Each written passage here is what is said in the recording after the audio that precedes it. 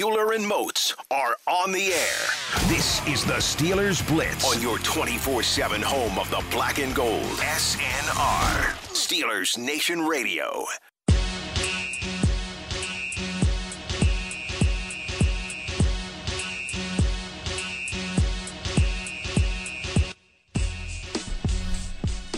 What's going on, Steelers Nation Radio, inside the Electric Factory, high noon on a Friday. It's time for Euler and Moats on the Steelers Blitz here on SNR. Moatsy, I'm charged up on this Friday. We got football on Saturday.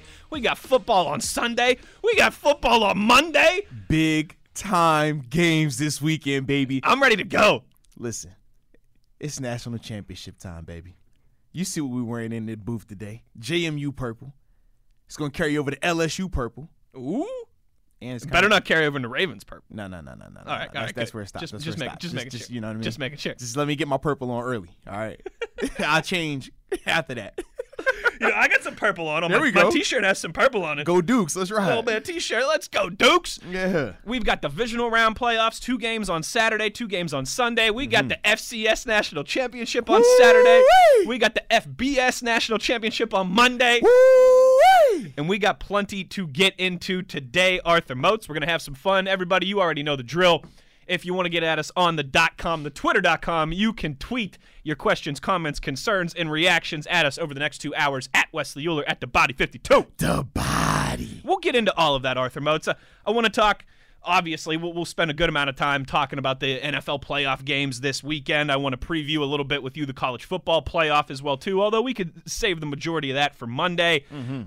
I've got a little bit of an anniversary that I want to get to. We're talking some Steelers I love here. anniversaries. In the first, a good anniversary in this regard, too. Even better. Because, you know, there are some bad anniversaries, you know. And Every there's time I like when, never mind, I ain't gonna go there for you. I was just thinking about some of the pit guys that I'll leave it alone. Yeah, here we go. I'm sorry. It's accident. Here we go. It just happens. Here we go. Moatsy. DeJuan Blair. Here we go. I'm sorry. DeJuan Blair's last game against WVU was a fat L at Madison Square Garden, so I like I don't it, know what man. you're talking about. I like it. Yeah. I like it. In the Big East. I can't remember if it was the quarterfinals or the semifinals, but I digress. Losing is losing either way. That's right, exactly. Winning's losing. You know, like they say in was Fast and the Furious, right? Doesn't matter if you win by an inch or if you win by a mile. I don't know why I just made Vin Diesel sound like Al Pacino there. But Vin doesn't talk like that. but you get it.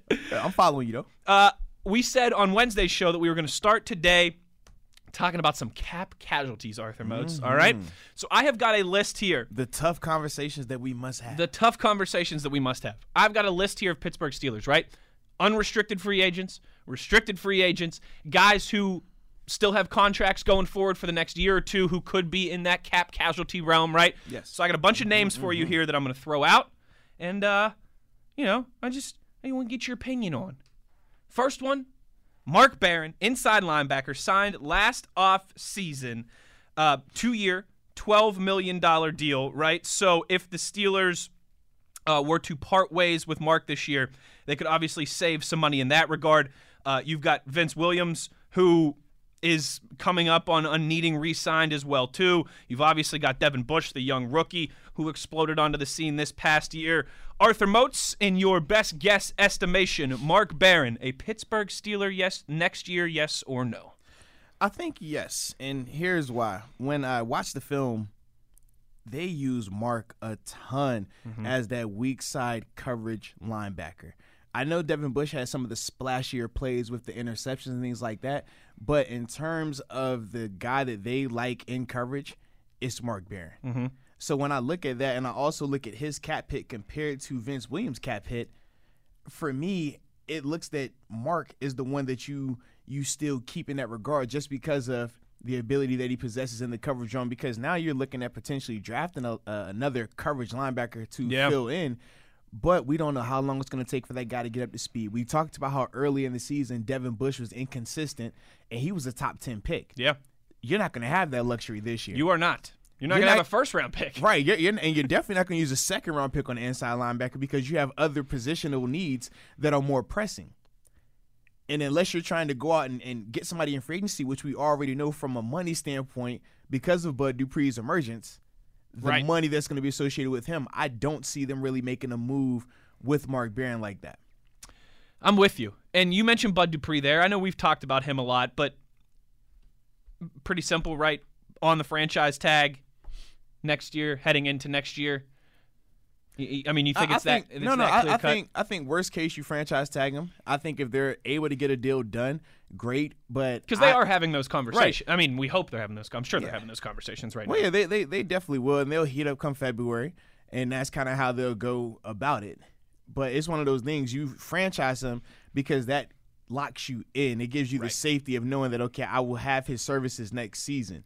But that still doesn't mean you don't have time to negotiate a long-term deal. The deadline for the long-term deal is, what, July, I think it is? Yes. We laid those dates out yesterday. I believe it's I want to say it's like early July. Yeah, where you have the time where it's like you can't negotiate a long-term deal after that point. Right. So for them, they have time.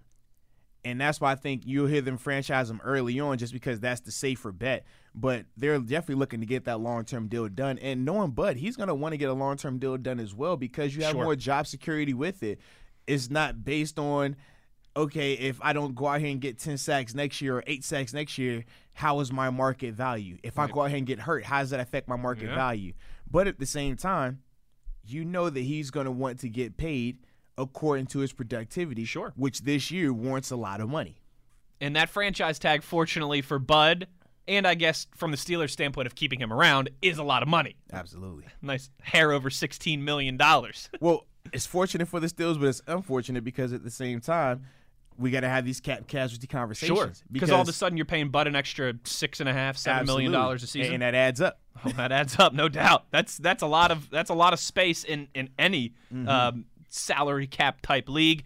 A guy who could be directly affected, Arthur Moats, is one Jay Wobble, Javon Hargrave. I'll ask you the same question back: with the Steelers returning next season or not? I think no. Oh, so now you want to change? I thought we were just talking cap casualty guys. Well, we're gonna get there. Okay. Listen, when you started out with Mark, I figured that was like the cap casualty like kickoff, and it was gonna be, oh, what about this player who has a year? Listen, I'm just Charlotte's webbing this thing. All right, we're going back and forth. I see. It's not just cap casualty segment. This is. Well, I said who UFAs will be and here, FAs who too. won't be here. Yes. There we go. Who will be here, who won't be here. I was just trying to have the nice alliteration, the cap casualties. I like that. It rolls off the tongue nicely. It does. But I just figured, like, if we're going to do that, we need to stick to the guidelines the of guys who aren't free agents. Right. You really holding my feet to the fire I'm just now, saying, huh? man. You making me come up here and have to talk about my guys and do I want them? Well, we're parsing through the definitions of cap casualties here. I just don't like the cap. It just sounds so rough. It does. You're right. But it sounds rough, but at the same time, it rolls off the tongue nicely. I don't know. It's a nice alliteration. Fair enough. So we'll say, like you said, personnel decisions. Maybe that's the broad basis that we'll go at this with. I say no with Javon Hargrave just because the Bud Dupree thing is a little bit of an exception where the Steelers quite often don't let guys like this get close to free agency, right? If they had a bunch of intent to re-sign them in the first place. Very true. And I look at it like this. The reason why Hargrave, I feel, won't be back next year is because of Stephon Tuitt. When you looked at the film last year, you saw the type of productivity Stephon Tuitt had. You saw the trajectory he was on last season. He looked like he was on an all-pro caliber type of year, of trajectory. He got hurt. It was unfortunate. But when you look at Hargrave, he is the extra piece in terms of you already have what you need. He's the cake on the side. Right. Like, you don't really need him. It's great to have it. The crab cake that comes with the filet. Right. You don't really need it, but it's great to have it. And knowing that you have Tua coming back, knowing that you have Tyson Alualu, knowing that you have Cam Hayward. Saw some good things from Bugs. And we already saw when you broke down the percentages of snaps, which personnels they were in, nickel personnel dominated the amount of personnel usage that the personnel groups that they used the most. They went nickel, then they had base in there. Then from there, you saw the dime packages and all the other exotic packages start to come out. Big nickel. Yeah, and all that cool stuff. But I think that's the biggest reason why Javon Hargrave won't be back. And then on top of that, you have to understand that Javon had another awesome year. So he's going to warrant a lot of money.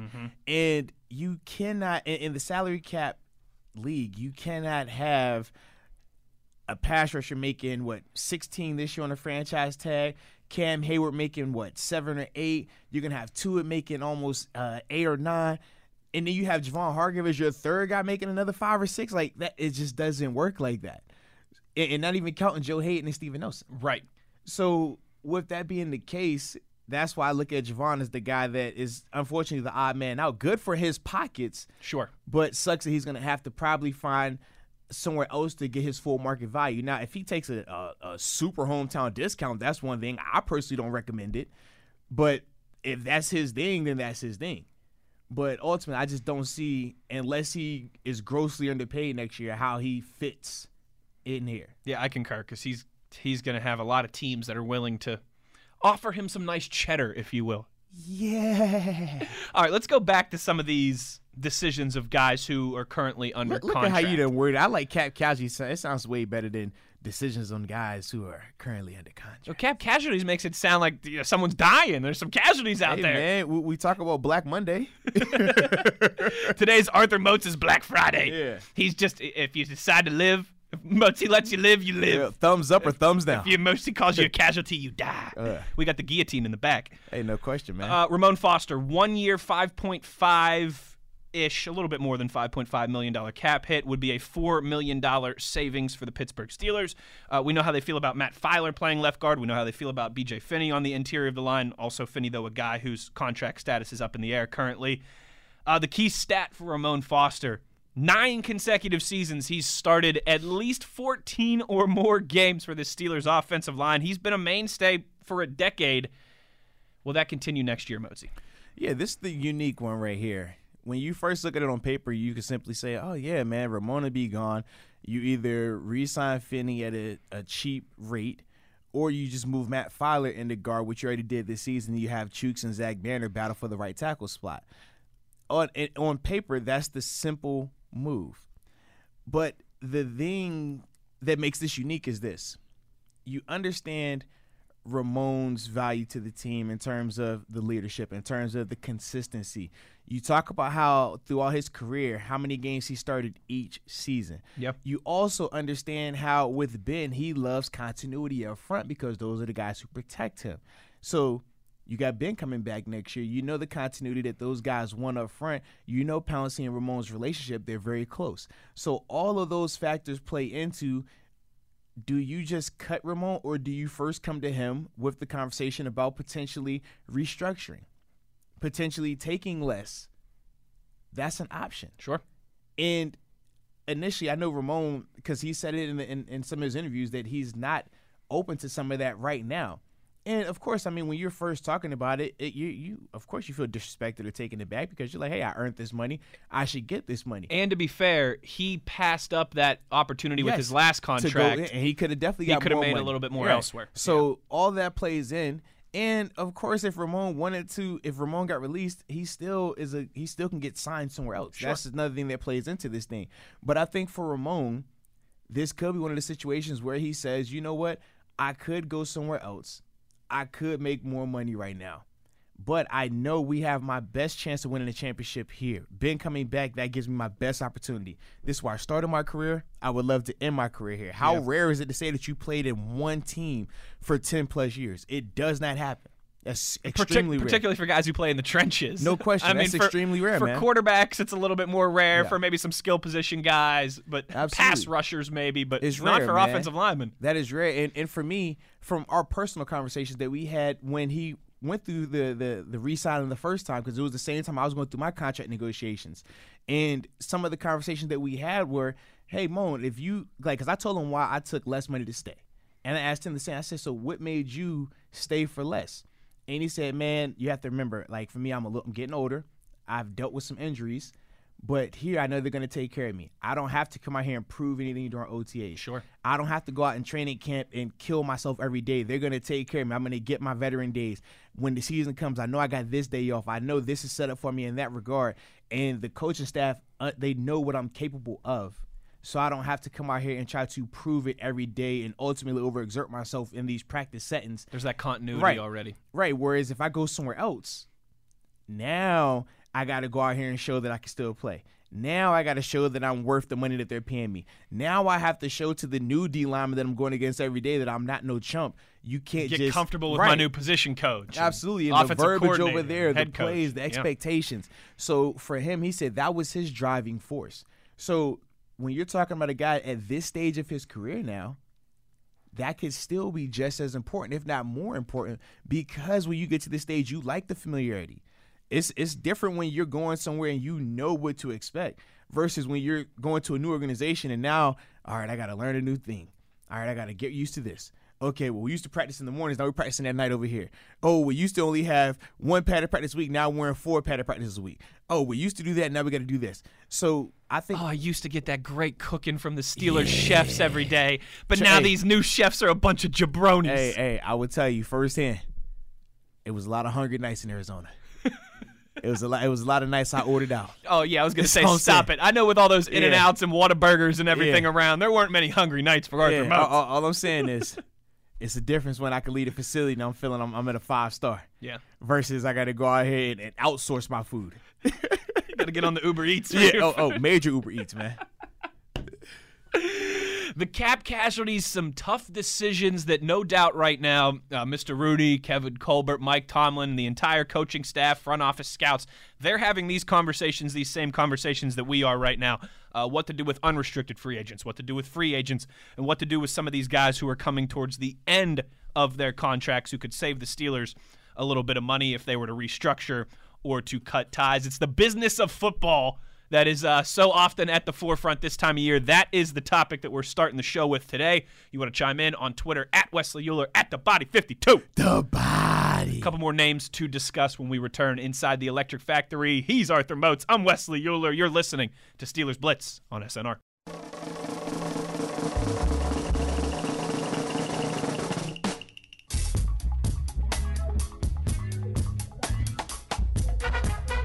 This is the Steelers Blitz with Wesley Euler and Arthur Moats on your 24/7 home of the black and gold, SNR.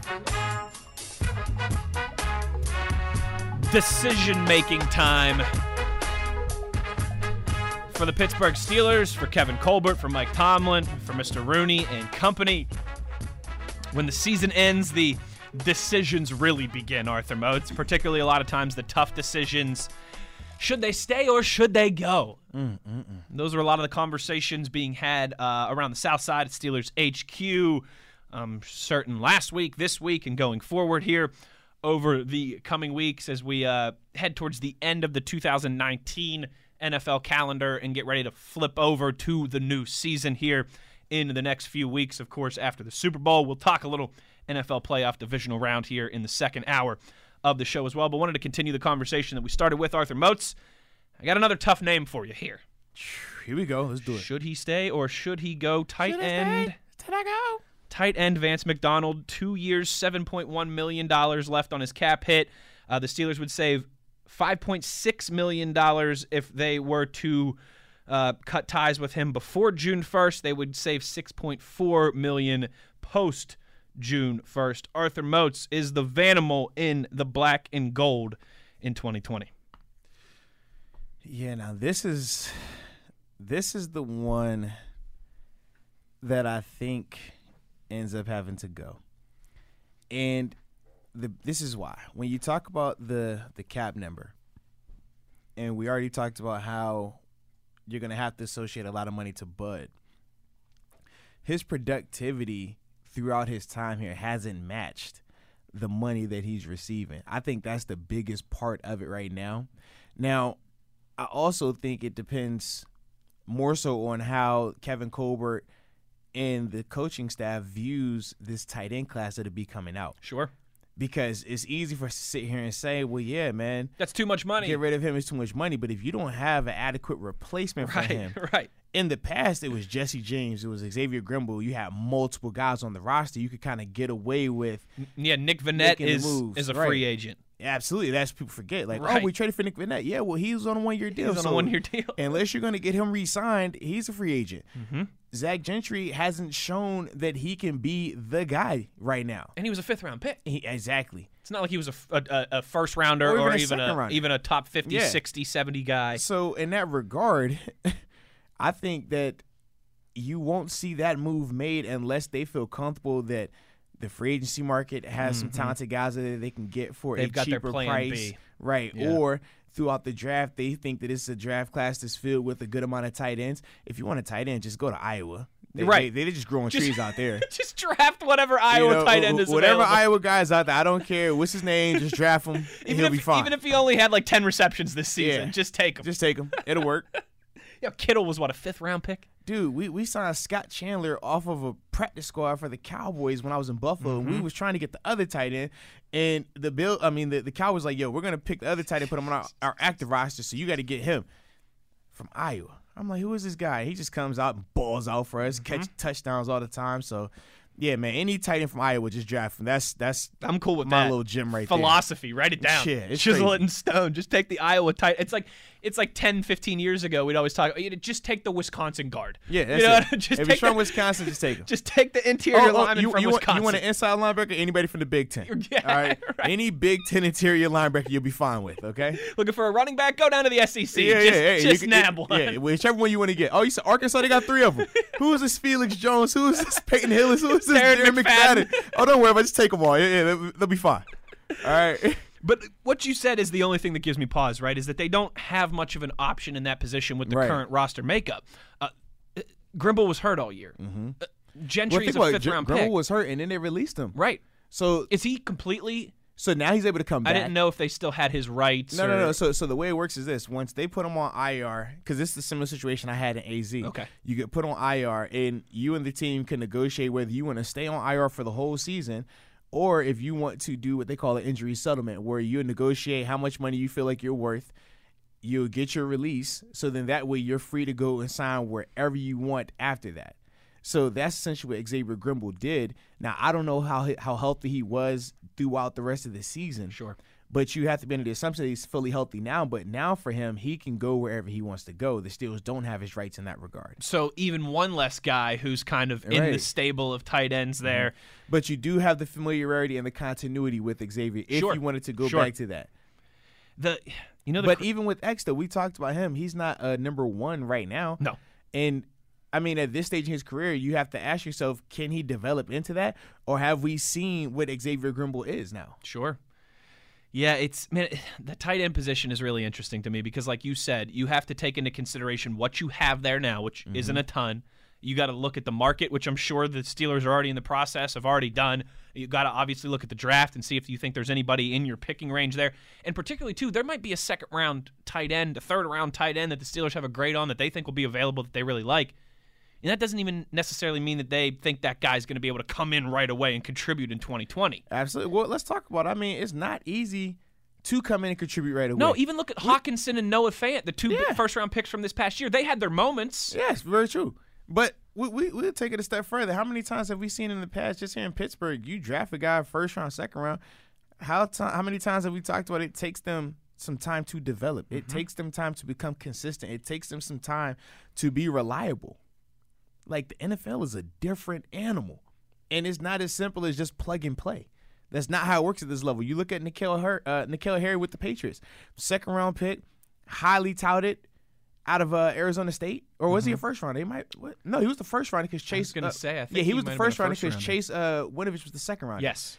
And you just look at how he struggled this year, coming back from injuries, whatever, but he still was struggling because it's not an easy adjustment. No. That's why when you see young guys coming in produce right away, it's special. TJ Watt is special. Nick Bosa is special. Because like what we saw Saquon Barkley do last year. Right. You don't just do that. Yeah. That's not normal. That's not normal. Yeah. So there's so many moving parts at that tight end position for them to consider. Vance McDonald never had more than 40 yards receiving in a game this year. They need more from a guy that they're paying that much. You're absolutely correct. But what does the rest of the market look like? I wonder, too. You know what I was thinking about? What's that? When I was, this morning when I was kind of putting together this outline for the show and thinking about this tight end position.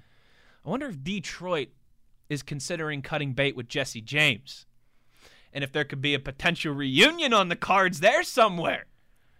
See, I thought that, but this is my thing. Talking with Jesse, he didn't leave because he said, oh, well, I know I could just get the most money I can get by going to Detroit. He didn't just say, show me the money? Right, he didn't. He said the biggest thing for him was he was tired of all the drama that was associated with the team. And that was the biggest reason why he left. It's the Pittsburgh Steelers. Mm-hmm. Even when there's no drama, it was still drama. So that's my only concern with that. Would he be interested in coming back? Right.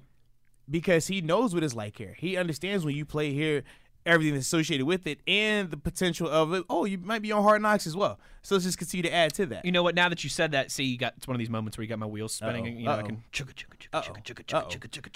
Let's go. Hoot, hoot. There Yeah, it is. didn't Jesse James actually say some not so nice things about the Steelers organization this last offseason? Yeah. Okay, yeah, I just remembered that That's when what you I'm were saying. talking there. So never mind. Yeah. Forget everything that I just said. That's why for me, I'm like, I don't see that happening at all, I forgot personally. that. I forgot about that this morning when I was putting the. Yeah. Yeah, didn't he say the Steelers were like the Kardashians of the Yes. NFL or something? Yes, because of the drama. And he was like, that was the biggest All reason right. why he wanted to You know leave. what? You know what? Yeah. Forget everything that I just said. Jesse James, he can kick rocks with sandals on. Oh, man. How come about on, that? man. He can Jesse's kick my rocks guy. with sandals on. Jesse's my guy. All right? okay. Jesse's my guy. Okay. Well, maybe just kick rocks, And not with that's his sandals on. personality. He doesn't like all the attention. He doesn't like all the noise. Some people can maneuver through it. Others just don't. Some people like love it. Right. Some people do love thrive it. on it. Yes, very true. Others, it gives them a bad taste. And for him, you have to think he was young while he was here, growing, developing, dealing with all that stuff. It's a difference. So that's why I think it would be more likely to see a Xavier Grimble reunion before I see a Jesse James reunion personally. But I will say this: we're talking in the mind or in the frame that we're gonna just cut Vance and it's a 1-for-1, just sign one guy to do his job. No, I look at it like, Great point as well. if you don't find the one guy, they could take that money and find two guys. Instead of finding one great guy, you find two really good guys that complement each other. Have we not seen that in the past? Have we not seen that even when it was Jesse and X and David Johnson, how they would use those trio of guys to get what they needed to get done? So I could also see it going down that way as well. I'm sure there's a lot of Steeler Nation right now listening to us or just in general, right, over the season, over the next couple months that are telling themselves, telling their friends, whatever, tweeting, Facebook posting that the Steelers got to get another Heath type, right? Like they need that tight end. And believe me, in theory, I completely agree with you. But I don't think what a lot of times people realize is that, one, how rare those guys are. Two, that it also took Heath a little bit. Like Heath didn't just come onto the scene in 2004, Right. was it 2004, 2005? Or 5-6? I think, yeah, 2005, yeah. And actually, because it was the Super Bowl year. It was the Super Bowl in Detroit. Yes. It was his rookie year. Yeah, because I actually, we've talked about that rookie wall thing. I remember him talking about that, Heath Miller, like how, man, we got to the playoffs and I was just gassed. Like I had nothing left in the tank and we had to play 4 more playoff games and win the Super Bowl. But Heath Miller wasn't No. when he first came to wasn't that Pittsburgh. just then. Right. Even if the Steelers were to go out, right, Motzi, in the second round and nab the next franchise-type tight end, right, a guy who's going to be here for a decade and make Pro Bowls and produce and be – it's going to take that guy 2 or 3 years to become that guy. Absolutely. I mean, I even think back to when Rob Gronkowski and Aaron Hernandez first came in the Yes. league. It Gronk is still a great took example. them time to develop. They didn't just come in and be Gronk was such a weird – right. His freshman year at Arizona barely played, like most freshmen in college football. His sophomore year at Arizona, I think he had like a couple dozen catches, less than 30 catches.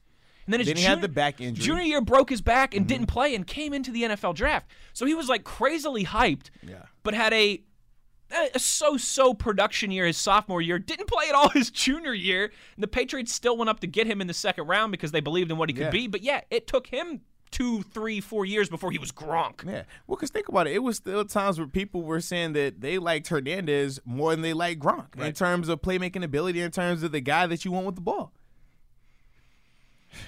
Tight end's it's a tricky position, Wow, man. It's tough to evaluate. Another thing, last one here for you, Motzi, that they're going to have to evaluate is the outside linebacker room. Uh-oh. Right? And the status of Anthony Chickillo, and I think this is the same conversation as Vance. Right now, I look at Chick, and Hey, tread lightly. I'm still biased. I know That's this. my dog. I know you got to listen. You got a lot of boys. I'm You got a super lot of biased. You got ears. You got ears everywhere. You got mountain ears here with the. You see what I'm talking? Anthony Chickillo, kind of a similar conversation in regards of, hey, if you just look at it from a cap standpoint, right? The savings looks nice, But if you are to part ways with Chick, you got faith in Ola and Tuzar that they can be that guy. Is that worth? You have to balance that right against the $5 million of savings versus the unknown of Ola and Tuzar. And we already said, not only do you have faith in Ola and Tuzar from a defensive standpoint, do you have faith in them from a special team standpoint? Because Chick isn't just a defensive rotational guy. He's a starter on the big four units on special teams. And I always laugh how people will downplay the importance of special teams until you see something bad happen. Then you're like, oh, man, you got to get Danny Smith. What's going on here? It's like, no, you might want to put more emphasis on the personnel. You see other teams that put the emphasis up there, you see the success they have. So it's a reason why you need to have those type of players. And you don't just plug and chug those guys either, because the teams that do are the teams that are historically bad in all three phases. But with that being the case, man, it's a lot. It's tough, but it's a lot to ponder. The same way we talked about Vance and how I don't think it would just be a one guy replacing. Right. I think the same with Chickalo. I think that you take the money that he's supposed to make and the cap hit that he would have, and you split that up between two guys, similar to the deal that you saw Tyson Alualu take when he first came here, or similar to the deal that I took when I first came here. Guys who were on the fringe trying to play for that next big contract, but they need to have that one good year. So you get them on a very prorated or discounted rate. Sure. They come in because they want to prove it. You heard the term 1 year prove it deal. Yeah. Right. We talked about that with Artie Burns earlier in the week. So same concept what you do for these pass rushers, because you know how many guys in terms of pass rushers, in terms of guys who are trying to show they can do it on a full-time basis. Yep. They come in on that type of deal, that type of situation. They're hungry. It doesn't cost you a lot, and it plays out smooth in that regard. I think that's the approach you take in that versus just cut ties with Chick and then try to just bring in one guy to replace Chick. All right, so what do you say, Megawatts? What do you say, Power Grid? I know you're out there listening. I know you got takes. All you got to do is make a mistake. They'll shout out. On Twitter, at Wesley Euler, at TheBody52. The Body. When we come back here, one or two more names that I want to get Arthur Moats' opinion on, if should they stay or should they go. And also, we've got a little bit of an anniversary to celebrate. Hey, I love anniversaries. And it's an exciting anniversary. Is it my birthday? It's a good anniversary. It's not your birthday. It's my wife's birthday today. Hey, happy birthday, Morgan. Happy birthday to Morgan. I don't know if she's listening. She's always listening. She is sometimes, but she's funny. She says that like listening to it makes her nervous when she listens to me on radio. Like she gets too afraid that like I'm gonna mess up or I'm gonna say something. You know what I mean? Like she gets anxious for me. So I like that. So she listens sometimes, but not religiously because she's like, sometimes it's just too much anxiety. It's because she cares. It is because she cares. And like, she used to work. She worked in radio for 5-6 years before we moved out here to Pittsburgh. You did say that. She was a promotions director in it's Philadelphia. Funny you say that about her getting nervous listening to you on radio. That's how my wife would be when I was playing football. Oh, I'm sure. Now for radio, she's always like, oh, yeah, I could just enjoy this. It's easy. Right. No one's trying to take your head off. I don't have to worry about if you're going to die out here. We're pretty good. I don't have to worry about, like, if you're not going to be able to carry anything for the next, or if you're going to be in a cast or a wheelchair or something. Right. Yeah. It's a little bit different. Don't worry, babe. No one's trying to take my head off here inside the studio. Although, sometimes I get Moats going sometimes. I'm about to say, with some of your takes. Some of these takes. Give us your takes on Twitter, at Wesley Euler, at TheBody52. The Body. The conversation continues when we return inside the Electric Factory. It's Euler and Moats. You're listening to Steelers Blitz on SNR.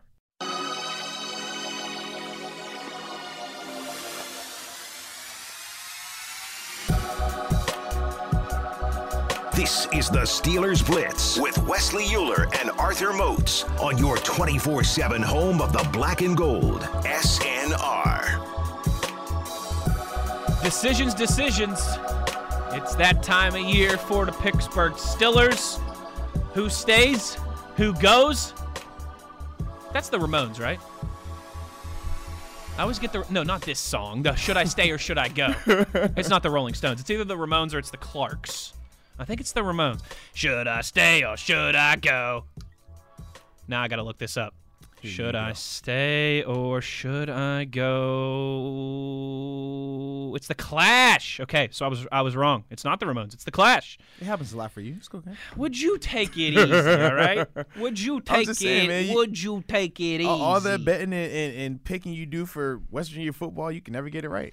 I do not bet or pick on West Virginia football. Smart man. Because I don't like to bite the hand that feeds. Does it really? Even though you know what? Neil Brown was really good against the spread this year. The Mountaineers were. Oh, yeah? I think like 8-4, 9-3 against the spread, and they were pretty big dogs in a lot of those games. That's probably why. That's probably. Your Simpsons lose by 40. Hey, it was only 35, baby. Hold on. Let's Hold on go. now. Hold on. Other than Oklahoma, I'm trying to think, actually. Other than the Sooners, I don't think we lost a more than a possession game all year. Congratulations. Now that you got me thinking. Congratulations. I know, right?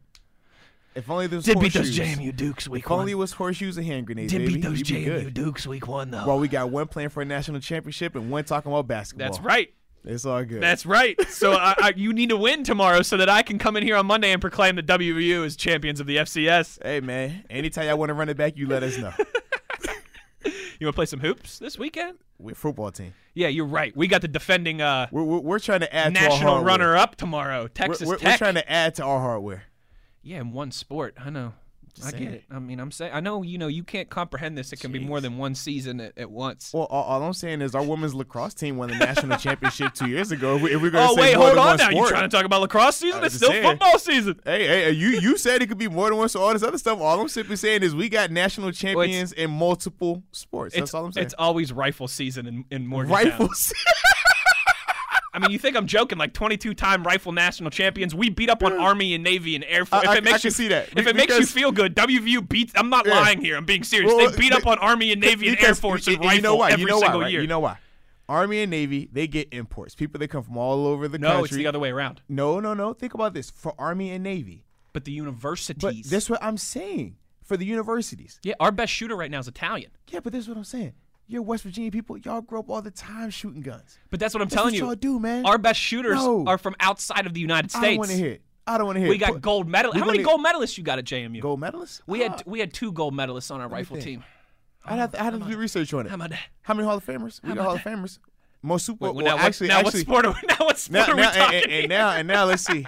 If we really want to go down this, I got the trump card that you don't have. Because outside of Tom Brady, the guy with the most Super Bowl rings outside of Tom Brady is a JMU guy, not a West Virginia guy. Really? Charles Haley, he got 5 of them. So if you want to go down that road, you name your guy with 5, and if you don't have them, I don't want to hear it. Oh, yeah. I've already done the research. I've got the notes because it's always my argument with any of my NFL teammates. When they went to Miami and Florida State, all these Hall of Fame. Oh, that's cool. That's cool. Did any of them get You what got we 5 got? rings? Yeah. Outside of Tom Brady. And Tom Brady just got to the 6th one. So outside of him, What was his name? What's his name again? Charles Haley. Charles. He's like the. And he was a beast. He wasn't just out there. He's like Robert Horry, right? Is that fair?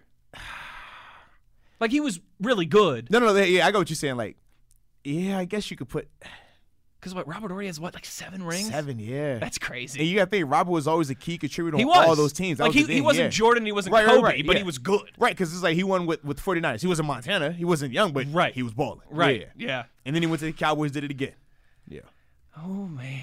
Man. I didn't know that he was a JMU guy. I had heard Absolutely. that name Go before Dukes. because I remember last year, right? Of course, whenever Brady got that 6th ring, Yeah, they that was said the big part, yeah. he's now the only guy with 6. Yeah. So I do remember that. I did not know that he was Duke. Yeah, man, go Dukes. You learn something new every day. Hey, man. I'll give you that one. I just keep that in my pocket all the time. You know what? That's like what I keep in my back pocket and pull out sometimes is the whole Jerry West, the logo of the NBA. Ooh, That's like okay, the same okay. way. All right. When someone's like, "Oh yeah, well what?" Well, WVU does actually. We got 2 guys in the NBA right now, but up until like 3 years ago, we didn't Yeah. have any alumni in the NBA there for like a 7 or 8 year stretch. Uh-huh. And I always be like, "Yeah, we got the logo. We It's got cool. the logo. We That's got all the that matters. we got the logo. Where's your? It's cool. None of your guys are the logo. None of your guys are the logo. Our guy's the logo. From Cabin Creek, West Virginia, Jerry like it, West, baby. baby. I like it. Jason tweets in here, speaking of special teams play, is Jordan Berry going to be a cap casualty? And it's funny because that was the next name that I had on the list to get to here. Jordan Berry, the punter. 1 year, $2.2 million cap. The Steelers would save $1.8 million by cutting ties with him, Motzi. Jordan Berry just was hard to evaluate this year. A lot of really good, some at the end of the season, particularly not so good. A ton of volume. I do have to think, though, and I'm not going to sit here and make it seem like I'm, the expert on the punter and special teams market and free agency in the National Football League. But for a $2.2 million cap hit, I got to think you can find somebody a decent amount cheaper than that if that is a route that the Steelers want to go. I'm not sure. Well, this is my thing. It depends on what time frame we're talking about. If we're saying, do you think he's going to be on the roster come next season, I think that's up for debate. When I think of cap casualty, though, I'm thinking of a guy that's going to be cut before free agency. Not even going to make it to OTAs Right. and minicamp and training camp. I don't think that's the case for Jordan. Okay. And here's why. You bring in competition for guys like him the same way every year they're bringing a kicker for competition with Boz. Sure. Any player that's played the NFL knows that the specialist, the long snapper, the kicker, and the punter, they always have one-on-one direct competition every year. At least the rest of us, we're like, man, it's a group of us. It's not, oh, I got to beat you out every day for me to have my job. Like, I got some bad days because they're going to keep 5 or 6 of them. We good. That position, they have direct competition every day from OTAs all the way up until the final cuts. And a lot of times they don't know it's coming. No, not at all. It's one of the most fun parts about training camp, honestly. Mike Tomlin will stop practice in between and just start kicking. Yes. With all the fans there and all the players there and just start kicking in front of everybody. Absolutely. With everyone sitting there watching you. So for me, I look at it like I don't think it's 100% that Jordan will be on the roster come next season. But I do think he'll be on the roster come training camp. I do think he's going to be allotted that competition, similar to what we saw from Chris Boswell last year, where he had the rough season and he had a roster bonus coming up. And they told him we can either defer your bonus or we'll release you now. I think it'll be a similar conversation with. I haven't looked at Barry's contract to see if the guarantees associated with it. But barring any guarantees in there or anything like that, I do think that he'll be allotted the opportunity to have a kicking competition because of the familiarity, because of the consistency that we've seen at times. Even when we talk about how bad of a punting year or how inconsistent it was, he still had 40+ in terms of net punting yards. That's varsity. That's varsity. At this level, that is varsity. So those are the things that I think of when I think of Jordan Berry. Now, like I said, if they can find a guy who can be comparable or just in the same realm and he's a lot cheaper, we know how that story goes.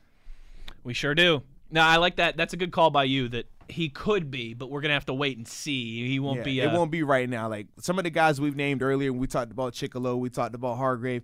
They got to make decisions on those guys in the next month or two. Absolutely. Like by March, you're going to know. Yes. And that's kind of the difference in the realm. Whereas, like I said, with Berry, he's going to be allotted that training camp time. Another guy who, I guess this is kind of a different cloth, right? He's a restricted free agent guy, but a guy who we got to talk about, Mike Hilton. All right? Money Mike Hilton. Now, here's kind of the situation for him, right? He is a restricted free agent. The Steelers would have to, you think, put a second-round tender on him to keep him, right? Because if they didn't, then someone could come and sign him with no compensation. Mm-hmm. So you got to think it's probably a second-round tender on Mike Hilton. And in that case, if someone does want him badly enough, the Steelers would get a second-round pick out of it. Okay, fair. If not, you get him for 1 year, $3.3 million hit, which I think is about fair. Is that the most likely course of action in your mind with Mike Hilton, or is there contract potential, or do you think there's a good chance that he could not be a Steeler next year? I think it's contract potential just because this was something that they were trying to get done last year. You remember Mike started to hold out. He talked about the potential of not showing up because he wanted to get a new deal, but then he went about it the way he went about it in terms of saying, I'm just going to be here working and grinding and get the deal done that way. It didn't happen. But the thing that's unique with Mike and the thing that kind of hurts him in this situation is this. We know that he's an elite blitzer. But from a coverage standpoint, you don't put him in the elite nickel coverage corner standpoint. But the flip side is this. Cam Sutton and his emergence, now it makes it where you have another option. And that's the part that hurts Mike in terms of his leverage. It hurts him in terms of the team feeling like they have to put that second-round grade on him because they know they have somebody that's waiting in the wings. And with Cam Sutton, he still has, 2 years? Correct. 2 years left on his deal, I believe it is. Or, no, it might be one. One, because this will be his This is fourth year coming up. Yep. So depending on which one of them they like more or who they feel more comfortable with, that can dictate a lot in terms of if Mike gets that extension. If they feel a lot more comfortable with Cam is the cheaper option because you don't have to tender Cam. Mm-hmm. So you would ride with Cam. You understand your pass rush stood up in a big way. They did a lot less blitzing and more so just letting their front four get after it. Less blitzing means what? Mike Hilton. We're taking away the specialty, the thing that you thrive in. Mm-hmm. It's true. Those are some of the things that I'm thinking along the lines of him. So, man, I know I started out by saying I think they would give him an extension. But the more I talk about it, the more I feel like it's not likely. Yeah. And, too, the other wild card that plays into this is Justin Lane. How they Yes, feel about him and what that's they've the seen from thing. him the past year. And I think that's the biggest reason why man. Second-round tender? See, I don't know if they're tendering him, though. Just because that ticket price is going to be a lot higher. $3.3 million is a decent lot. price. Right. You got to think 3.3, and Cam Sutton is either splitting or probably have more reps than him, and then you're going to factor in the potential emergence of Justin Lane.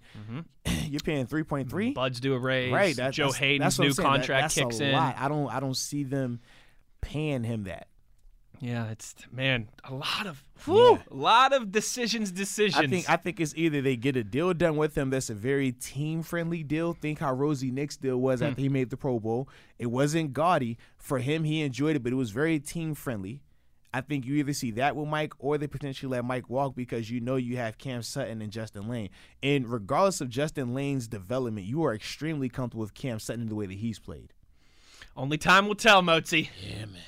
But what say you on Twitter at Wesley Euler at TheBody52? The Body. 1 hour in the books, another hour to go. When we come back, and we're going to spend some time in the second hour looking ahead to these playoff games. Playoffs around the National Football League division round, and I'm excited. I mean, a lot of only one team that's still playing football now in the National Football League was still playing football this time last year. Are you talking about the Kansas City Chiefs? The Kansas City Chiefs, that's it. Wow. The other 7 of the 8 teams in the divisional round did not make it this far. We got some fresh blood to talk about, Mozi. I like it. We'll get into all of that in the second hour, as well as an exciting anniversary that Arthur Moats was part of. Anniversary. That I want to get his opinion on. My anniversary. All that and more in the second hour of the show.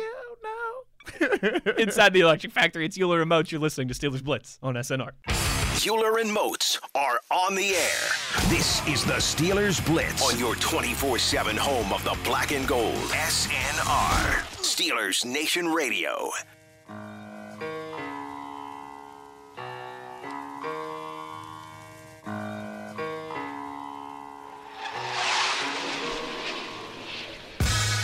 Good afternoon, Steeler Nation. How we doing?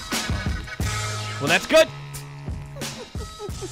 Euler Moats with you here, hour number 2, inside the Electric Factory on your 24/7 home of the black and gold. He's Arthur Moats. I'm Wesley Euler. We got Jacob producing on the 1s and 2s for us. We got you on the Twitter.com at Wesley Euler at TheBody52. The Body. That is how you get in on the conversation. Arthur Moats, we're into our post-Steelers season radio schedule here, if you will, right? Mm-hmm. Monday, Wednesday, Friday, noon to 2. That's when we'll be doing our shows now here for the next, 4, 5, 6 weeks, something like that. Yeah, something like that. Through the Super Bowl, then we'll take a little break, then we'll be back, then we'll take a little break, then we'll be back, and then the next thing, before you know it, it'll be football season all over again. Wow, it happens fast. So we were not on air yesterday, but yesterday was an anniversary. Uh-oh. All right? We do this a lot. What, have anniversaries? Anniversaries can be good or bad, right? A few weeks ago, played that Demaryius Thomas, Tim Tebow highlight, right? That was a bad anniversary. This is true. But yesterday was the 4-year mark of a good anniversary. Ooh. One that I'm sure you've got some great stories about, one that I have a great story about, and one that just Steelers fans will always remember. Yesterday, it was 4 years to the day since the Steelers went to Cincinnati for a wild card playoff round. Roethlisberger from the pocket, middle of the field, incomplete. A flag does come in. Went to the head. Lewis Harris is going to be flagged for this on the hit on Antonio Brown, and it's going to put the Steelers in field goal range. Burfict was in there too. Burfict is coming across the field. I saw it. I thought it was him. Yeah, and I know that they both were in on the coverages at 55 or 37. Personal foul, defense number 55, 15-yard penalty, automatic first down. Burfict in the end. Definitely took the shot to the head. You could see it live. Marvin Lewis, before this drive started, was talking on the sideline the whole time, it seemed like, to Vontaze Burfict, and yes. Oh, my goodness. And before this drive started, Marvin Lewis was on the sideline with him, talking to him the whole time to make sure that he controlled his emotions. when he went back out on the field. You know, I don't think that message resonated as much as Marvin tried. Brown is on his feet, and now there's a little flare up again. An official just got pushed. And now if this is just a penalty against Cincinnati, they're just going to make this a chip shot field goal and lose their season over it. Burfict thinks it might be against Pittsburgh. I mean, we knew coming into the game that anything you did was going to be watched closely, and the officials, John Perry, they've tried to keep control of this game. Personal foul. Defense number 24. 15-yard penalty. First down. Adam Jones. Well, there's Joey Porter, one of the assistants. He's had, of course, back in his playing days, scrapes. Then he got bumped. Go for the kick that in all likelihood would win it if he makes it. And the kick is drilled, and the Steelers are back ahead at 18-16. I, for one, cannot believe. Yes. I cannot believe, Arthur Moats, that Marvin Lewis spent a bunch of time telling Vontaze Burfict to keep his cool, and Vontaze Burfict didn't listen. I, for one, can't believe it. Arthur Moats, what do you remember about that day in 2016 in Cincinnati, other than getting beers thrown at you? Well, yeah, outside of that and the popcorn thrown at me, it was a glorious day. It was a day that started out kind of fun. Then it got kind of not fun. Then it got kind of really not fun. Then it was like, oh, snap. And then it was like, oh, is he dead? No, he's alive. Okay, cool. Oh, what? We got ball. He comes out the tunnel. Oh, this happens, that happens. Game over. Fumble? Peace. Personal foul? Personal beautiful. foul? It was a beautiful day, man. From the emotions, just thinking about that game, for me, it was big because that was my first real playoff action. So the year before we made it to the playoffs, we played the Ravens in that first round, lost them in the wild card. But the difference was, for me, that's when we had stopped rotating and we went strictly with Jason Worlds and James Harrison as the two main edge rushers. So I probably only played – I played special teams a lot in that game, but I only played probably 5-6 defensive snaps, like meaningful defensive snaps. This game right here, I was, like, out there. That was, like, kind of like my first legit playoff game. So, yeah, it was a whole nother, like, mentality. Like, when I think of, like, oh, I really was in this battle, I can really relate to the things that transpired in this game, the ebb and flow. The thought process of seeing Ben go to the tunnel like, oh, it's over. The thought process of, oh, they had the pick, guy runs into the tunnel for them. Perfect, right? Perfect, yeah. And we're looking like, man, this is crazy. Then we have the mentality we're going to get a turnover somehow, some way. Seeing Ryan yank the ball, we get the ball back. I'm like, yo, this is in the nuts. red zone. In the red zone, right. In the red zone. Where any more points there by the Bengals, and that would have about sealed it. Yeah. And you got to think, this was during the heat of the rivalry. This was too. the peak, I'm talking the peak moment. Yeah, Burfict. I'm talking was it Jeremy Hill? Yep. I mean, we couldn't stand him. Pac-Man. Could like for us, like those guys, Pac-Man, Burfict, the offensive players. That's how they view. Well, sure, because because you're not out there on the field against Burfict and us, Pac-Man. we would always just talk about how we just couldn't stand Jeremy Hill because he talked so much trash. He was the one who tried to rip the terrible towel, couldn't rip it, so we're clowning him. Yes. Yeah, he was one of those guys. So for us, the fact that he was the one that fumbled, it made it that much better. I'm sure. The fact that when Ryan hit, remember, that was the same game Ryan hit Giovanni Bernard. Right. And yeah, he went. Put the hurt on him. He took a little nap. Mm-hmm. Yeah, it was one of those games. Like, so when you think about all this that was transpiring, then to see Ben come back out that tunnel, and just the emotions that came from that. All the craziness at the end of the game and then obviously the end of the game situation was absolutely nuts. And when people, like, we always laugh because everybody was caught up on that side of the field where you have Peasy, Pac-Man, Burfict, and all those guys. But then we're laughing because as that whole thing is transpiring, it like when you watch the film, they make it look like it was just this 2 to 3 minute thing. Yes. AB was down for a long time. Oh, that highlight right there? Yeah. That was like 6 or 7 minutes that I cut down to 2 minutes. Yes. Yeah. And the thing is, AB was on the field for a long time, so much so that on the opposite end, me, James, a lot of the defenders, had finally caught up with Burfict on that side, and we were having our issues on the other end of the field. Sure. And we just laugh about it because in the highlights, you just see this quick 30 seconds of, he's down. Oh, the and push. Then Joey Porter's all of a sudden in between like 5 Bengals players. We're like, it was so much transpiring in that moment. And then from there, to see the game-winning field goal, seeing the fans throwing beers at us, full cans of beer, mind you. I mean, who wants to waste beers? $12. Wouldn't you rather them just throw $12 at you? I would much rather that. That'd be much nicer. Yeah, and just going through that whole thing. And then I remember Coach T, like, even after the game ends, he's like, yo, get to the locker room. Just get to the locker room. Because he understood, like, it's nothing good going to come from us shaking their hands because there was already so much bad blood in between. Right. Because even the second matchup was when we had the big scuffle and they made the rule where you couldn't cross the 50-yard line. Wow, that's right. Because that was that same year. That's right. So it was just it was one of those nights that you just never forget. And I mean, we celebrated so hard in that locker room because it was such a big one. Because a lot of us were young. A lot of us, that was our first defining playoff moment.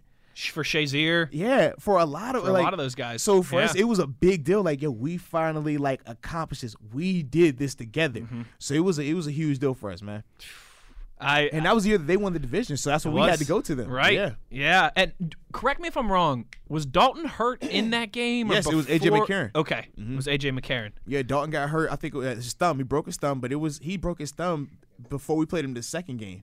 Yeah. So Dalton didn't dress in that game at all, correct? Okay. And then Ben got knocked out of the game, came and then back Landry in. had to go in. Yep. Yeah. It was nuts, man. So here's my story from that day, right? Uh-oh. I was working for the hockey team in Ohio. Mm-hmm. And I've told you before, we had I don't know if I've ever shared this on air, though.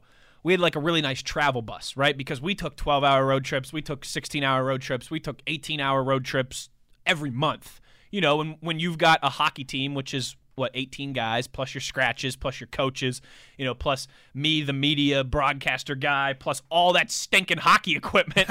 Like, you need a pretty, to travel with all those people. It's kind of similar to foot. It's a lot of people. It's a lot of equipment. Oh, yeah. It's a process to travel. Welcome to 1AA football. That's how we travel every week. Right. So we have this huge sleeper bus, right? Mm-hmm. That had 21. It was a like a tour bus. Oh no, we ain't have it like that. That had 21 bunk beds on it. Right? 21. And so I usually wouldn't get a bunk bed because, again, we've got 18. Oh, you drew the short stick. You got 18 guys in the lineup, right? Plus you got the coaches. But I would normally get like a couch or something at the front of the bus, so it was okay. Was it solo or did you have to lap up? What do you mean lap up? Like you and another. Oh, no, yeah, I was solo on the couch. Okay. So usually myself, our equipment manager, and our athletic trainer, the three of us would split like the front of the bus. Okay. So one of us would get the couch, one would get like the dining area that turned into a bed. Okay. And then another would just put like an air mattress on the floor. Gotcha. Yeah. Okay. So we had TVs, 3 TVs in the bus, right? One in the back, one in the middle, one in the front. Yeah. So we could watch movies and watch. Our bus actually got cable on it. Nice. Like, it was a pretty nice bus. That's legit. So we are coming back from Wisconsin. I can't remember if it was Madison or Green Bay, one of the two, right?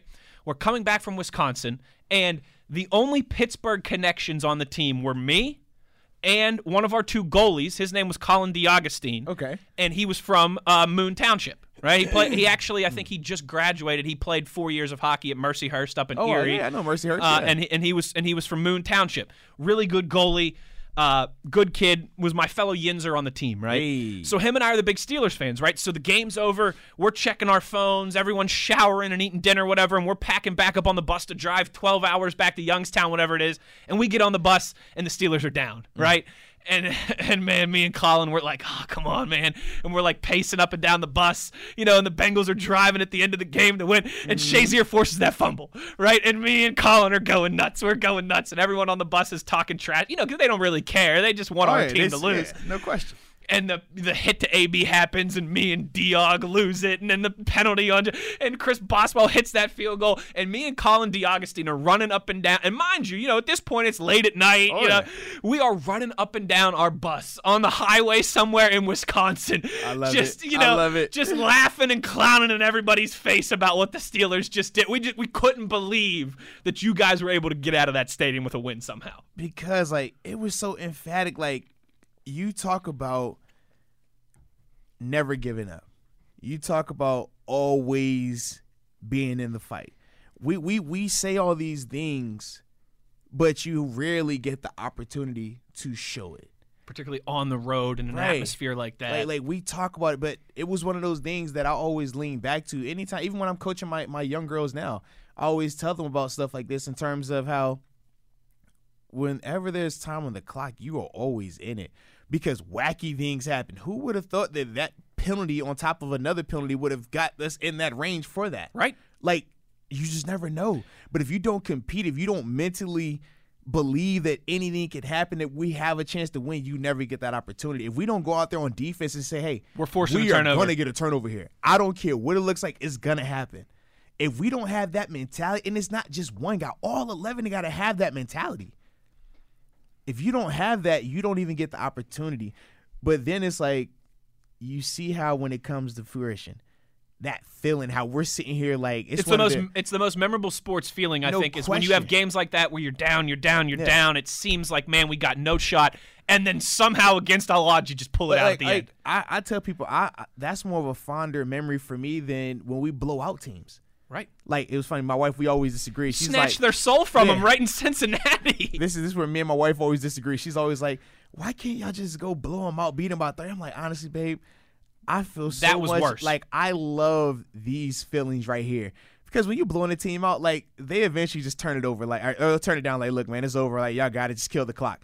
But when it's a game like that where you see how they thought it was over. When they got that pick ran in the tunnel, they thought it was done. Dudes are unhooking stuff like, yo, we're out of here. And then for us to find a way to get that turnover. And then for everything that happened, how it happened in terms of the penalties. Like, even before the penalties, there was like a 4th and 3 or 4th and 4 that Ben and AB converted. Yes. Even before the penalties, there had to be a 4th down conversion. It was just one of those games that, I mean, Bengals fans will forever hate it. For us, we'll forever remember it. And that's just the beauty of football, though. It's the beauty of sports. It's the beauty of sport and competition, it, right? I do too. Like you said there, you kind of touched on it. You guys could have gone into Cincinnati and beat them on that day by 31 points. And we wouldn't even talk about it. And it wouldn't have been as heartbreaking for the Bengals fans as that was. Because they thought they had it. And you think about everything leading up for their side, where they had been to the playoffs with multiple years in a row and could not get out that first round. Mm-hmm. And they finally we're going to get a win. It's going to be against those guys. This is perfect. We're going to beat our big brother finally in a playoff game, but instead you immortalized that one crying, that poor lady, that Bengals fan. Crying Bengals girl. You know, she's a really good sport about it. No, she comes to Pittsburgh She comes to Pittsburgh every year and helps like raise money for charity and wears that same bandana that she was wearing when she was crying in the picture. At least she's a good sport about it. Yeah, shout out to it. If you're gonna be on a bad team, like, be a bad team all the way through and through. Yeah, embrace it, right? Embrace it, yeah. Embrace it, baby. Embrace the suck. I saw that yesterday on Twitter 4 years ago, and I was like, man, we got to talk about that tomorrow on the show because it was a great memory for me and being on the bus and reacting that way. And I know I didn't even I knew it was a great memory for you, but you even added to it with that was your first real, you felt like, playoff game. Absolutely, man. That's one that we will remember for a long time, without a doubt. So talking playoffs, right? That was a wild card game that sent to the Steelers in the division round in Kansas City. No. Right? Or was that the year before? It was the following year. Yeah. That's right. This the year we went to Denver. We had Peyton Manning. Is he sacked? Is he not sacked? Oh. Yeah, that was a whole another. Yeah. And the fumble. That was a whole another. Oh, man. And that was a unique experience for me, too, because that was the first time I've ever been hurt. Well, actually, my second one, but my first major, like, I'm really injured. Like, I tore my pec that game. I'll never forget that. That's right. So that was a whole another animal right there for me in terms of memories. The good and the bad, right? Which is why I don't like Denver. Me and Peasy, we both are anti-Denver. Only time I've ever heard my career, Denver. Hoorah! Right. On Twitter, at Wesley Euler, at TheBody52. The Body. Let's talk a little divisional round playoffs when we return here inside the Electric Factory. It's Euler and Moats. It's Steelers Blitz on SNR.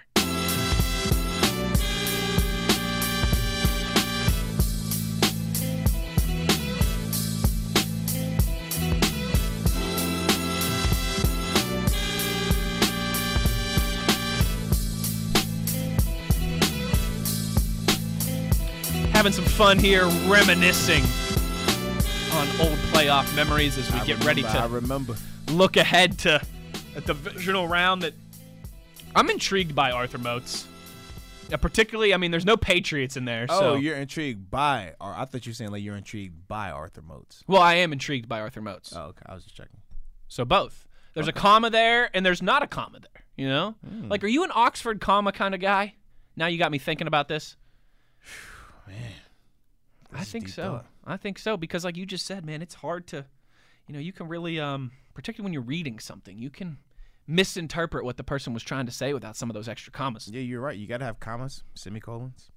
Punctuation. It's important to have punctuation. It's important to be on time, to be punctual as well, too.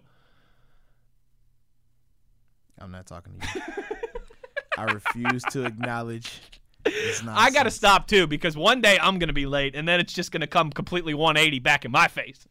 I'm going to do it bad. At least I called on the phone. You going to try to call in, I'm not answering. I don't know what happened to Wes. He just said he's not coming in and not going to talk to nobody. I'll let you host that thing by yourself. Which you almost had to do last year. I'll never forget that. 11:59 in the middle of that snowstorm, I rolled up here, and you were like, oh, thank God. You were like, I was getting ready to host by myself. I was like, I didn't want that action. Not then. I wasn't ready. He wasn't ready. Arthur Moats, only one team that played in the divisional round of the NFL playoffs last year is there this year. That's the Kansas City Chiefs. The other 7, Minnesota, San Francisco, Tennessee, Baltimore, Houston, Seattle, and Green Bay, either weren't in the playoffs this year or lost in the wild card round. With this kind of big turnover, I would say, right? A lot of new blood here, a lot of new teams who haven't, at least very recently, been in the hunt. Seattle's played for some Super Bowls if you want to go recently, right? But I'm talking just last year. Is that good or bad, in your opinion? Like, is it good that you get some fresh blood in there, or is the absence, right, of the Patriots, of the blue blood teams, and the Rams, and maybe like to a lesser extent the Cowboys and the Eagles that we had expected over the last couple years? Is the turnover good? Is it bad? Or is it? Going to say the Steelers in that group too? Well, the Steelers weren't in the playoffs last year, but no, the Steelers you said the teams certainly, you expect certainly throughout the years, the teams that you expect throughout the years. Then yeah, without a doubt, the Steelers would be in that. I guess the Chiefs would be amongst that too, and they're still there. Yeah, I'm trying to think who else in the AFC. In the AFC, maybe the Broncos, but not. They've been out for a few years now. Is the big turnover that we've seen from last year to this year good for the game, bad for the game, or really neither? It just kind of is what it is. I think it's good. It is what it is. The reason why I think it's good is it continues to have the parity of the NFL in terms of, even when we tried to talk about the Patriots being the dynasty team or the juggernaut team, and that's the team that brings in the most eyeballs, right? But there were still years where they weren't playing for the Super Bowl. Like, granted, it wasn't a lot of them, but there were still some transition, some parity in that regard. It wasn't viewed as how Golden State, when they had Kevin Durant, Steph Curry, Klay Thompson, and all those guys, like, it wasn't viewed in that vein. So for me, I think it's good because it gives everybody a legitimate shot. Everybody feels, hey, we can do this. And that's what football is, right? The ultimate parity game. Absolutely. Every team is only a few plays away from being much better. Which is huge. And I think that's why viewership is what it is, because you love the uncertainties of it. You love the feeling of, oh, this could really go any way. There is no, oh, we don't really need to watch it because I already know who's going to win. That's not the situation here. And even the games that the favorite does win is still extremely close, coin flip almost, in terms of who wins, who loses. So those are the things that I really enjoy, and in particular with this playoffs, I'm enjoying the most right now, because now it's like, who's going to be the new star to emerge? Who's going to be the new guy to step up and take this opportunity to be great? Right. Like, it's rare that you get these opportunities. It's rare that you get an opportunity to take that step from good to great or great to legendary. Especially, too, when you consider after the Seattle-Green Bay game, right, when one of those teams gets eliminated, because there's no ties in the playoffs. Nope. There will only be one quarterback remaining that has a Super Bowl ring, because the two that are left are both in that game, Russell Wilson and Aaron Rodgers, and one of them has to go home on Sunday night. Somebody got to go home. Somebody got to go.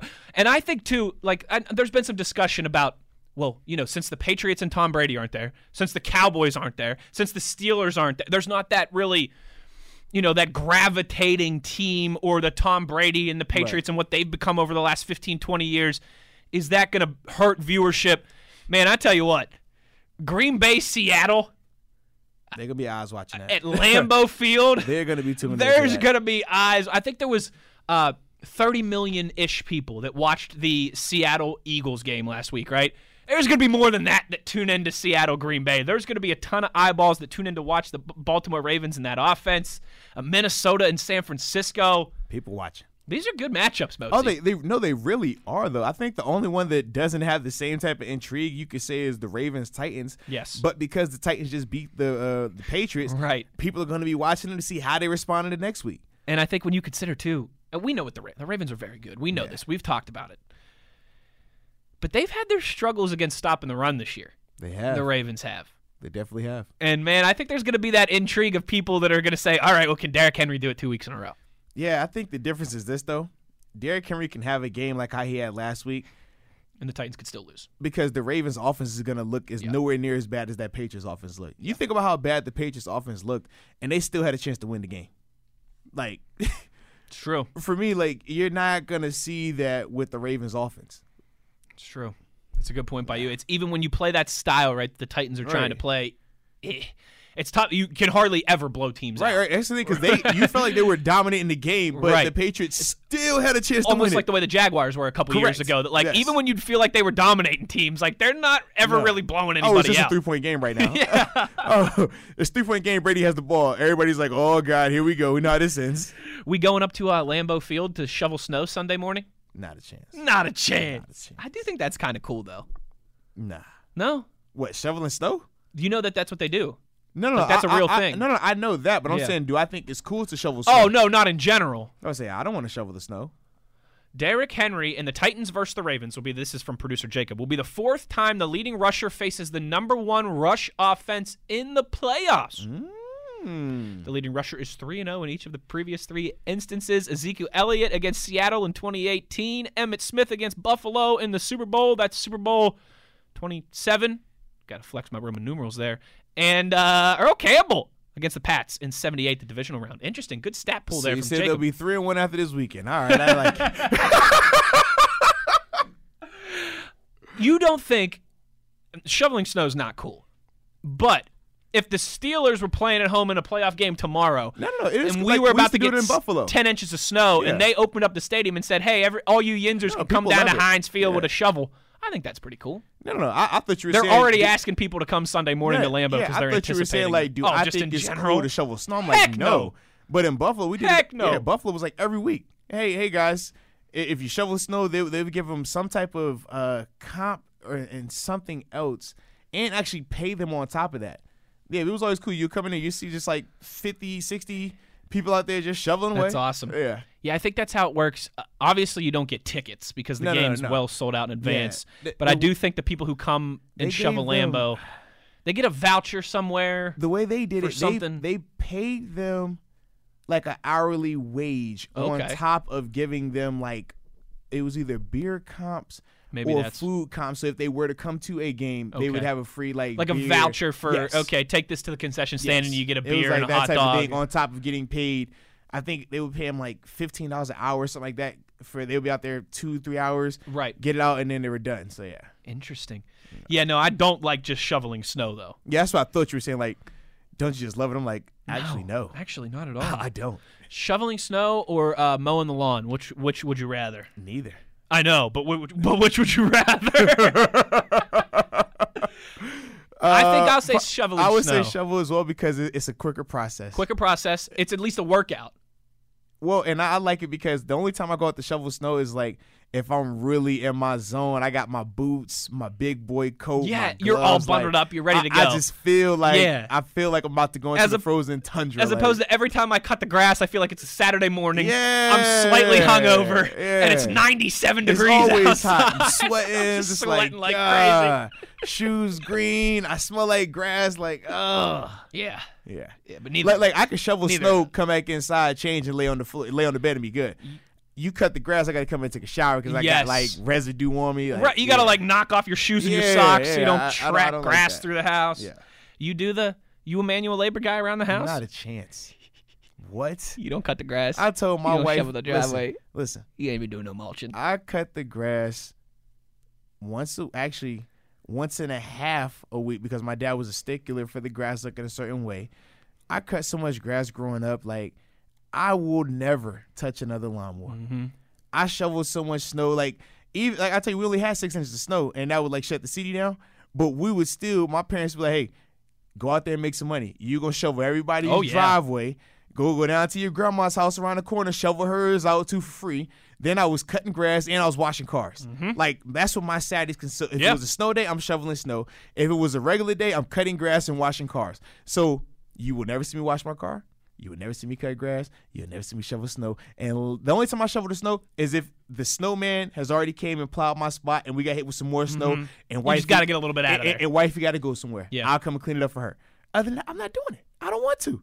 And I've worked hard so that way I'm in a position where I don't have to. Yes. Everybody has their things. That's my thing. 100%. I work hard so that way I don't have to shovel the snow and cut the grass. I'm with you. I can't stand it. I started cutting the grass at my house when I was 12 years old, I think. I was probably younger than that. Yeah, I mean, my dad was like, "You're gonna cut this grass." We had the biggest lot in our neighborhood. Yep. And we had a push mower. Yep. And it took me 3 hours to cut our grass when I was a kid. And I'm out there sweating. And I'm dying. And I'm mulching the yard and doing the mulch beds. And I'm pulling the weeds. And I'm shoveling the snow. I could see somebody 2 houses down with a big yard, like a smaller yard than mine with a driving lawnmower. And I'm over here pushing mine. No bag on it either. Mm-hmm. No bag on the lawnmower. So I got to come back and like clean up all the excess cut. Yeah. Oh, we had the same childhood. Oh, man. same childhood. No, I'm done with it. Look, and then my dad would be like, because I used to tell him like, yeah, I got football practice coming. He's like, yeah, you're gonna get a football shape. Put your pads on, helmet included, cleats, and cut the grass in your uniform. Yeah. So I'll be the kid out there with the helmet on. Shoulder pads, That's knee a good pads, idea, actually. walking, cutting the grass. He's like, good thing my dad didn't make me do that in my hockey equipment. Yeah, that would have been. Could you imagine those hockey gloves trying right, to hold dude. on? It's crazy. Crazy. Yeah, Hated no. When I moved out of my parents' house in 2015, I said I'm never cutting grass again. When Morgan and I made a vow to myself, man. In July of 2018, when Morgan and I moved from Philly back to Pittsburgh. Yeah. When we were looking at places, I said to her, "Yep." The lawn care better come included. Yep. So guess what, Mozi? We live somewhere where there's HOA. Yep. And they cut the grass and they mulch the yard. Absolutely. And you know what? I wake up at 7 a.m. to take my dog outside and the driveway's already plowed. Absolutely. It's fantastic. Hey, I'll pay a little extra. Y'all take care of that though. And maybe need that. Maybe when I'm in my 50s and 60s, it'll come back around Right, where I want to get a riding lawnmower and I want to be out there. It different. might be different, but for now, no. Not happening, bro. From the time that I was 16 until I graduated college, every summer, me and my buddies would do landscape yard work in our community too to make extra money. Easy money. Go out there and bust your back for 10 hours and mulch somebody's house. I'm walking down the street with my lawnmower, push lawnmower, walking down the street, door to door. Hey, would you like your grass cut today? Hey, okay, you do? Okay, I'll cut it up for you, $20. I'm cutting it up for $20. $20. 3 hours of grass cutting for $20. We'd go to Kinko's. We'd get flyers made at the beginning of every summer and throw them in the mailboxes. I pushed so many wheelbarrows and so many yards, so many tons of mulch in my day. I'll never do it again. I'm done with that. Never do it again. I'm done with that. Shout out to the fans in Green Bay. Shout out to the fans in Buffalo. Shout out to the fans wherever you are that you go and shovel snow. Yeah. Like, yeah, you're a real one. Yeah. Big shout out for the next 2-3 months because that's all we're going to be doing. On Twitter, at Wesley Euler, at TheBody52. The Body. Get your questions in before we wrap up here. About another 20 minutes to do so. When we come back, it's time, Mozi. Gots to get that paper. We are? Gots to show me the money. When we return, Arthur Moats will look ahead to the 4 divisional round playoff games. I'm sure you probably got some opinions on your JMU Dukes tomorrow as well, too. Go Dukes. We'll get that paper when we return. Inside the Electric Factory, Euler and Moats, it's Steelers Blitz on SNR.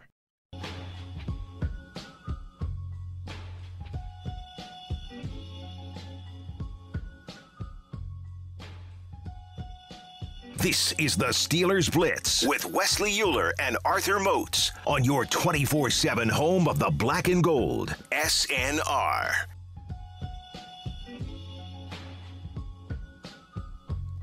Wrapping up the show on a Friday, Euler and Moats inside the Electric Factory. Moatsy. What's the word? I mean, I told you after last weekend, after all the football, I needed a cigarette. I mean, this weekend we got another great dance on deck. This is true. 4 of them things in the divisional round, 2 on Saturday, 2 on Sunday. We've also got Arthur Moats' JMU Dukes. Look at you. in the national championship. Look at you. See, listen, all you do is come in here and try and poo-poo and put down my No, Mountaineers no, when I all got- I I got try and love do for y'all. is uplift and Listen, and bring listen. positivity. Anytime I'm going down to JMU, I drive by West Virginia. I drive by W, and every time I drive by there, I think of you. You go, that's my man Wes. And then And then you think, I got to get my bets in before I cross the West Virginia line. well, I think about that as well. I've told you that. I think about that too. But that's like the benchmark of my drive. You know what I mean? I love it. I know when I'm passing it, I'm like, all right, I'm about to leave the state. When I'm coming back, I'm like, hey, We're getting I'm close. almost home. So where do you want to start? You want to start with, well, I guess if we go chronologically, your JMU Dukes are first on the docket man, they here. first on the docket, man. Well, I was, hey, let's not stand up on ceremony, baby. Let's go ahead and make this thing happen. All right, so without further ado, it's time to get that paper. Mm-hmm. Show me the money.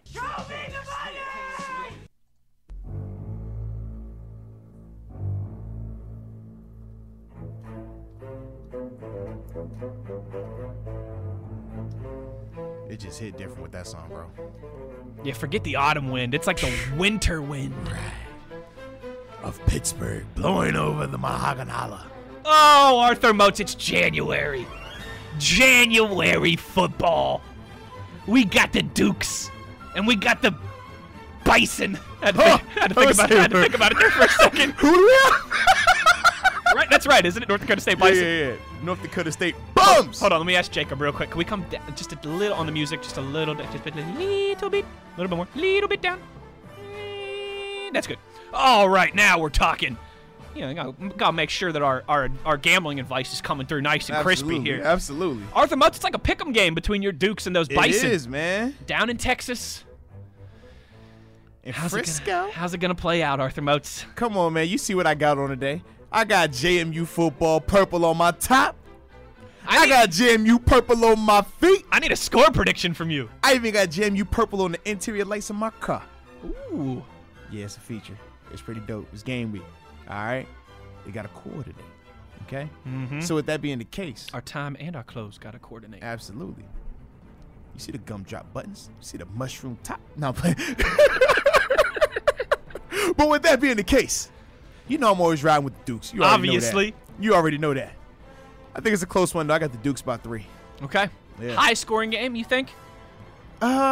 Two good offenses. No. I'm thinking it's going to be under 45 total points, though. Okay. Good scoring, but under 45 total. Okay. Low 20s. Yes, low 20s. Yeah. Okay. I mean, because we got the Pittsburgh kid, Ben DiNucci. You know he going to make it do what it do. But they also got, one of the best quarterback. He's a finalist for the Walter Payton North Player of Dakota the State's Year. quarterback, yeah. Yeah, so he's really good. But then again, our defense is, number 2 ranked in the country or whatever. Leads the league in sacks. 2 edge rushers. One has 14.5, one has 12. So we get after the passer. I got the Dukes as well. Okay, talk big ball, Timmy then West. 21-20. Let's go, Talk Dukes. big ball. The only time, well, there's only 2 times I ever root for a team in purple. That's when I got money on the Lakers. Okay. And this Saturday for Arthur Moats' JMU Dukes. Dukes, let's ride. All right, into the NFL we got go here, big time Moatsy. ball this weekend, we baby. got big time ball this weekend. We're going to start chronologically. First game on the docket, 4:35 Sunday afternoon in Santa Clara, California. I guess it'll be 1:35 Yes. Saturday afternoon in Santa Clara, California. The Vikings against the Niners. A Vikings team that has been playing really well lately. They're hot. Feeling themselves after that victory. You like that? A Niners team that it's been a few years since Harbaugh was there and they were going to the playoffs. They've now had to sit there for a week while the Vikings earned a huge victory. OT. It's the 2 quarterbacks that we joke about a lot, Jimmy Garoppolo and Kirk Cousins, and not about. Are they good? Are they terrible? We joke Who about knows? Prescott and Wentz in a good way. We joke about these two in the Yeah. I don't kind of know way. Arthur Moats, the San Francisco 49ers are 7-point favorites at home. How do you feel about the other team wearing purple that's going to be in action on Saturday? Oh, you said 7-point favorites? 7-point favorites. No Right. half points in there. Listen, they're not beating the Vikings by 7. No. That's not happening. No. Captain Kirk is balling out. Jimmy G has never played in a playoff game, so we don't even know what we're going to get from Jimmy G. On top of that, man, the only thing I'm concerned about is Adam Thielen. Yeah. In terms of his ankle, Yes. how healthy is he? But Stephon Diggs, when you look at Dalvin Cook, when you look at the way that defense for the Vikings is playing, I feel like they might not win the game, but they're not losing by 7. Put it like that. I'm with you on that too. Give me the Vikings +7. Yeah. I hesitate to pick them straight up to win. Right, I don't want to do that because I still don't know what I'm getting from Kirk. He's inconsistent. At the same time, though, it would not. I wouldn't call it a huge upset if the Vikings did win. Correct. I wouldn't either. And I feel like for whatever reason, sometimes you just have a feeling about certain teams. I got a feeling. Like, I don't like to toot my own horn, but I was saying this about the Washington Nationals all throughout the playoffs, right? Like they just stay in the fight. Like they just and the Vikings, it feels like over the last couple years, right? They've just stayed in the fight. They had the Minneapolis Miracle, right? And they went to the NFC Championship game with Case Keenum as their starting quarterback. Are you going to drown or are you going to start bailing water? What you going to do, baby? You Come know on what? now. I think I might even pick the Vikings to win this game. You better hold fast. Don't you do that to me, because last time we had this conversation, I went on Fox Bet Sports app and I won me some money. Shout out to the Titans. But I'm certainly taking the Vikings +7. Okay, I like it. Then we're on the same page. Saturday night. In prime time. The Titans, another team that's feeling real good about it. They're smelling themselves, the Tennessee Titans, against the Ravens. The 14-2 Baltimore Ravens, that haven't seen Lamar Jackson in 3 weeks. Baltimore Ravens favored by 10 points, double digits.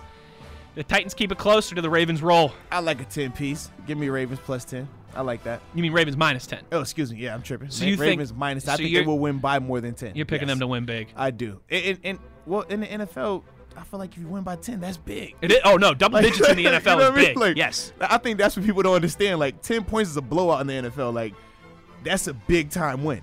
So if I said like 10.5, you still taking Baltimore? Yeah. Okay. Absolutely. Okay. I think the Ravens win by 2 scores. I think they win by 14. That's what I think, honestly.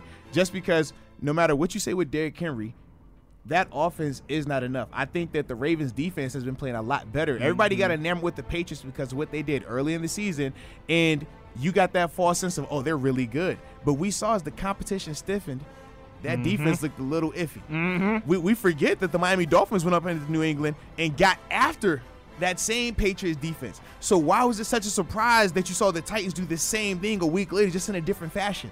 Because that Patriots defense was very fluky. This Ravens defense is the opposite.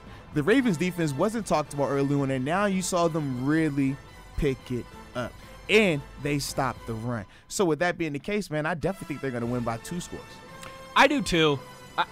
Part of me thinks it could be like a 9-point victory because, again, Lamar Jackson hasn't played in 3 weeks. Correct. I do think there's a real element of some rust there. And it will be rust. Anytime you come off the bye week, anytime you haven't played in a couple of weeks, you will have rust. It wouldn't surprise me if at halftime the Ravens were up 3 points. Or if it was tied at halftime. Or even if the Titans were up 3 points at halftime, something like that. I just think the Ravens will be able to overwhelm them with the speed that they play with from an offensive standpoint and the playmakers that they have. I think so, too. I'm with you on that. If it was 10.5, I'd be hesitant.